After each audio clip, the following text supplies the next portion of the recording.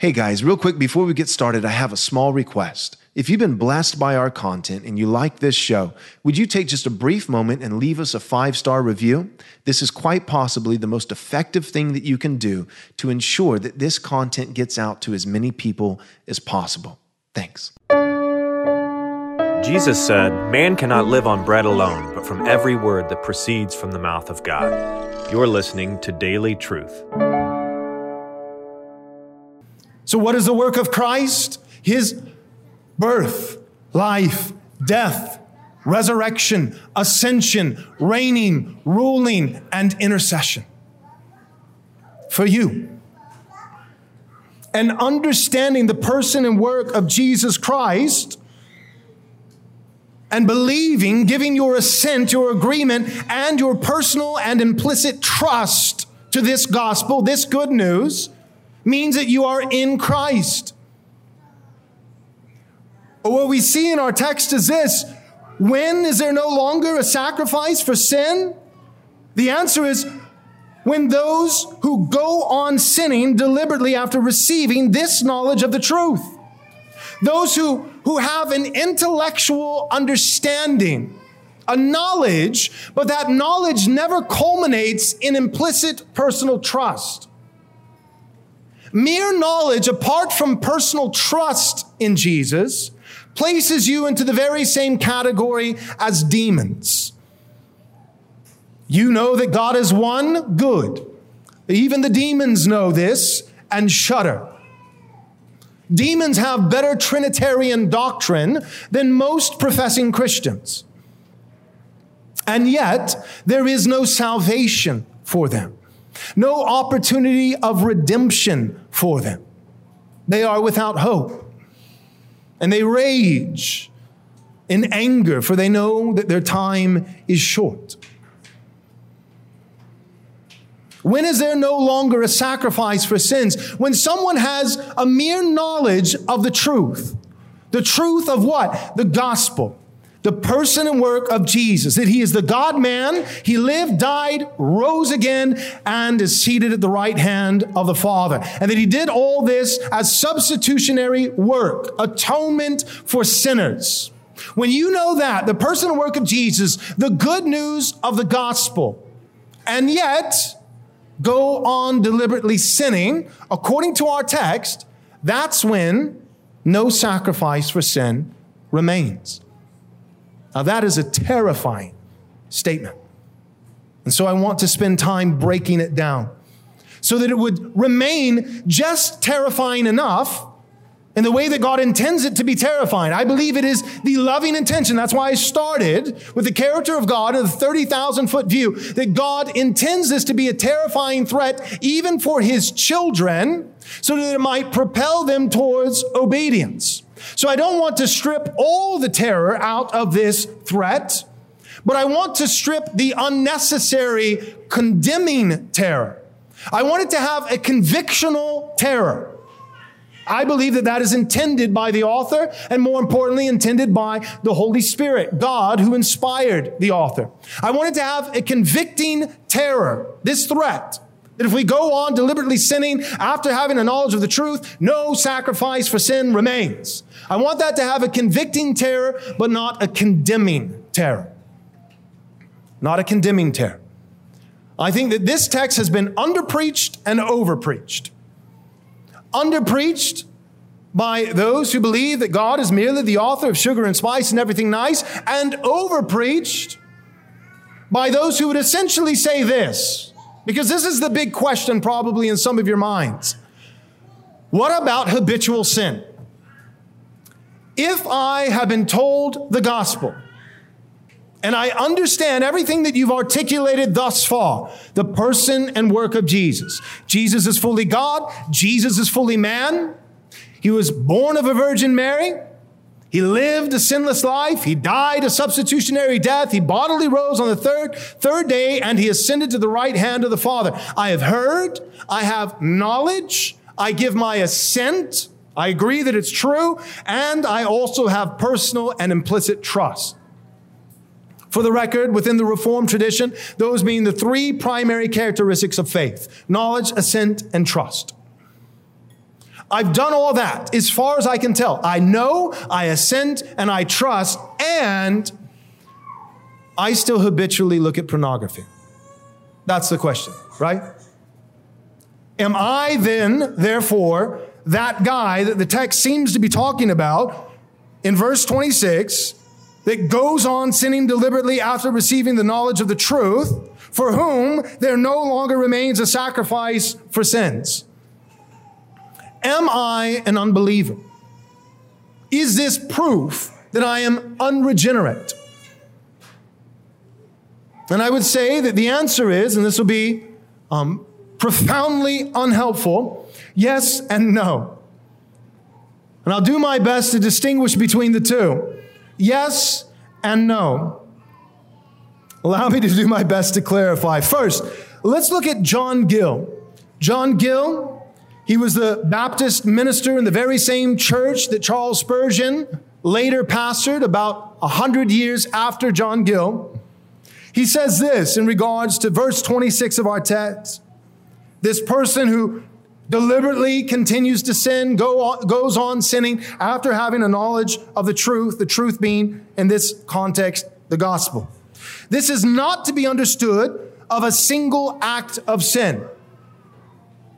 This is not to be understood as a single act of sin, but rather of a course of sinning, nor of sins through temptation, or even of grosser acts of sin, like murder, but of voluntary sin, and not of all voluntary sin, or in which the will is engaged and concerned, but of such which are done on set purpose, resolutely and obstinately, and not of immoral practices, but of corrupt principles. I'll come back to that. And acting according to them, it intends a total apostasy from the truth against light and evidence, joined with, again, obstinacy, stubbornness, obstinate, refusal to the truth. What is John Gill saying? I want to hone in on this portion of his quote where he bifurcates immoral practices, habitual, ongoing, repetitive, immoral practices from corrupt principles. Immoral practices, corrupt principles.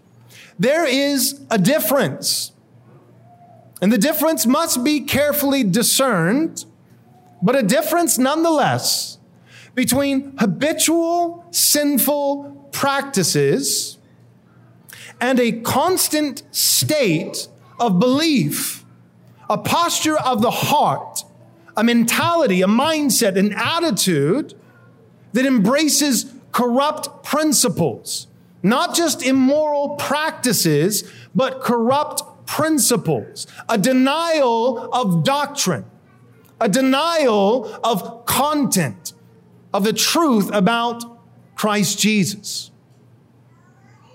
There's a difference. There's a difference between the person who says, I believe Jesus is the only begotten Son of God, and I believe that He died for me, not just as an example of sacrificial love, but as my substitute, the final Lamb of God. And I believe that I am a sinner whose only hope is to be saved by grace. And yet, although I do not love this sin, in fact, I have a growing hatred and aversion towards this sin, I continually fall in a habitual pattern in this particular arena. Oh, what a sinful man I am. Who will save me from this body of death? Sin still resides within the members of my flesh. I find this law at work within my being, that when I want to do good, evil is right there present with me, so that the good that I want to do, this I cannot carry out. Oh, what a wretched man I am. There's a difference between that individual and the person that, because of their sin, eventually, out of love for their sin, out of seeking to preserve not their faith, but their sin, guarding their sin, minimizing their sin, defending their sin, hiding their sin, justifying their sin, eventually embraces a false gospel.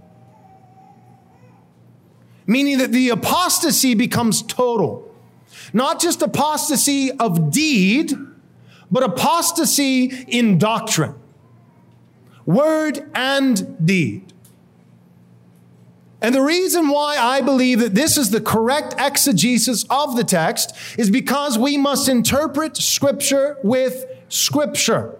The only infallible tool for interpreting Scripture is Scripture itself. And the best and most careful way for us to read any given text is to read it within its larger context. Meaning that we need to read verse 26 today in light of all of Hebrews chapter 10, and furthermore, in light of the entirety of the book of Hebrews. And I'll show you what that means. Let's continue. In your notes, I've written this. According to John Gill, this apostasy could manifest itself in any number of outward manifestations of sin. However, there does in fact appear to be one underlying sin. Not a singular committing of one sin, but a constant state of a particular sin. There does in fact appear to be one underlying sin that is particularly in view. That is the sin of unbelief. Now, although the daily sacrifice in Israel ought to have ceased at the death of Christ, it did not in fact cease until the destruction of the temple and Jerusalem. Therefore, when we consider the larger context of the book of Hebrews, what outward manifestations of sin would most likely be committed by those with unbelief within the apostles' immediate audience? The people that he's writing to. What is the most likely interpretation of what the apostle is addressing? The outward sin of deliberately going back to Jerusalem and once again participating in the animal sacrificial system of Judaism. That's what he's talking about. When he says, for if we go on sinning deliberately after receiving the knowledge of the truth, there no longer remains a sacrifice for sins. Let me tell you very plainly, very frankly, what he's not talking about. What he's not talking about is if someone is justified or believes that they're justified and has believed the gospel, and it's a 14-year-old young man, but he continues for multiple years post-conversion to struggle with masturbation. He is a false convert and going to hell. I don't believe that that's what he's talking about. That's not the context. What is he talking about? Well, he's talking about what we've been talking about every single week, this entire year, in every single text of the entire book of Hebrews. I don't think that he's had this one constant theme and then decided for one sentence to talk about masturbation. I think that he's talking about the same thing he's been talking about the entire time, which is what? He's talking about apostasy for believing Jews in relation to them abandoning the new covenant church, abandoning faith in Christ, abandoning the doctrine of the sufficiency of Christ, that he is the final sacrifice, the sufficient sacrifice, and abandoning this belief, this doctrine, this faith, abandoning Christianity, and going back to Judaism and making constant repetitive sacrifices for sins, burnt offerings, dove offerings, grain offerings, going back to the priestly sacrificial system under Moses. And what the apostle is saying is that those who go on deliberately sinning after having a knowledge of the truth, meaning those Jews, remember, who's the book to? This isn't Galatians. This is not 1 Corinthians. This is not Ephesians. This is not the letter to the Romans. This is the book of Hebrews. This is a letter intentionally and distinctly written to Jews, believing Jews, or as far as the apostle knows, at least professing Jews. What is he warning them about? He's warning them about going back to the synagogue, going back to the Sanhedrin, going back to the priestly animal sacrificial system. which would be equivalent to what? Denying the faith. Complete and utter apostasy. A complete betrayal. It's one thing if they don't know. That too is sin. You have to know. How will they believe, right? We're not saved apart from faith. How will they have faith, believe, unless they hear? How will they hear? So someone's got to go and preach to the guys who don't know. If there's anyone in Israel who doesn't know, they need to hear and they need to believe. But to those who already have heard and who have joined the New Testament church and have claimed and professed faith in Jesus, that he is enough, that his sacrifice is enough, that he's sufficient, that it is finished. And if they then go on deliberately sinning, go back to Jerusalem, go back to the temple, and put their faith back in Moses. And they may even say, no, I believe in Jesus. I just believe in both. I'm hedging my bets.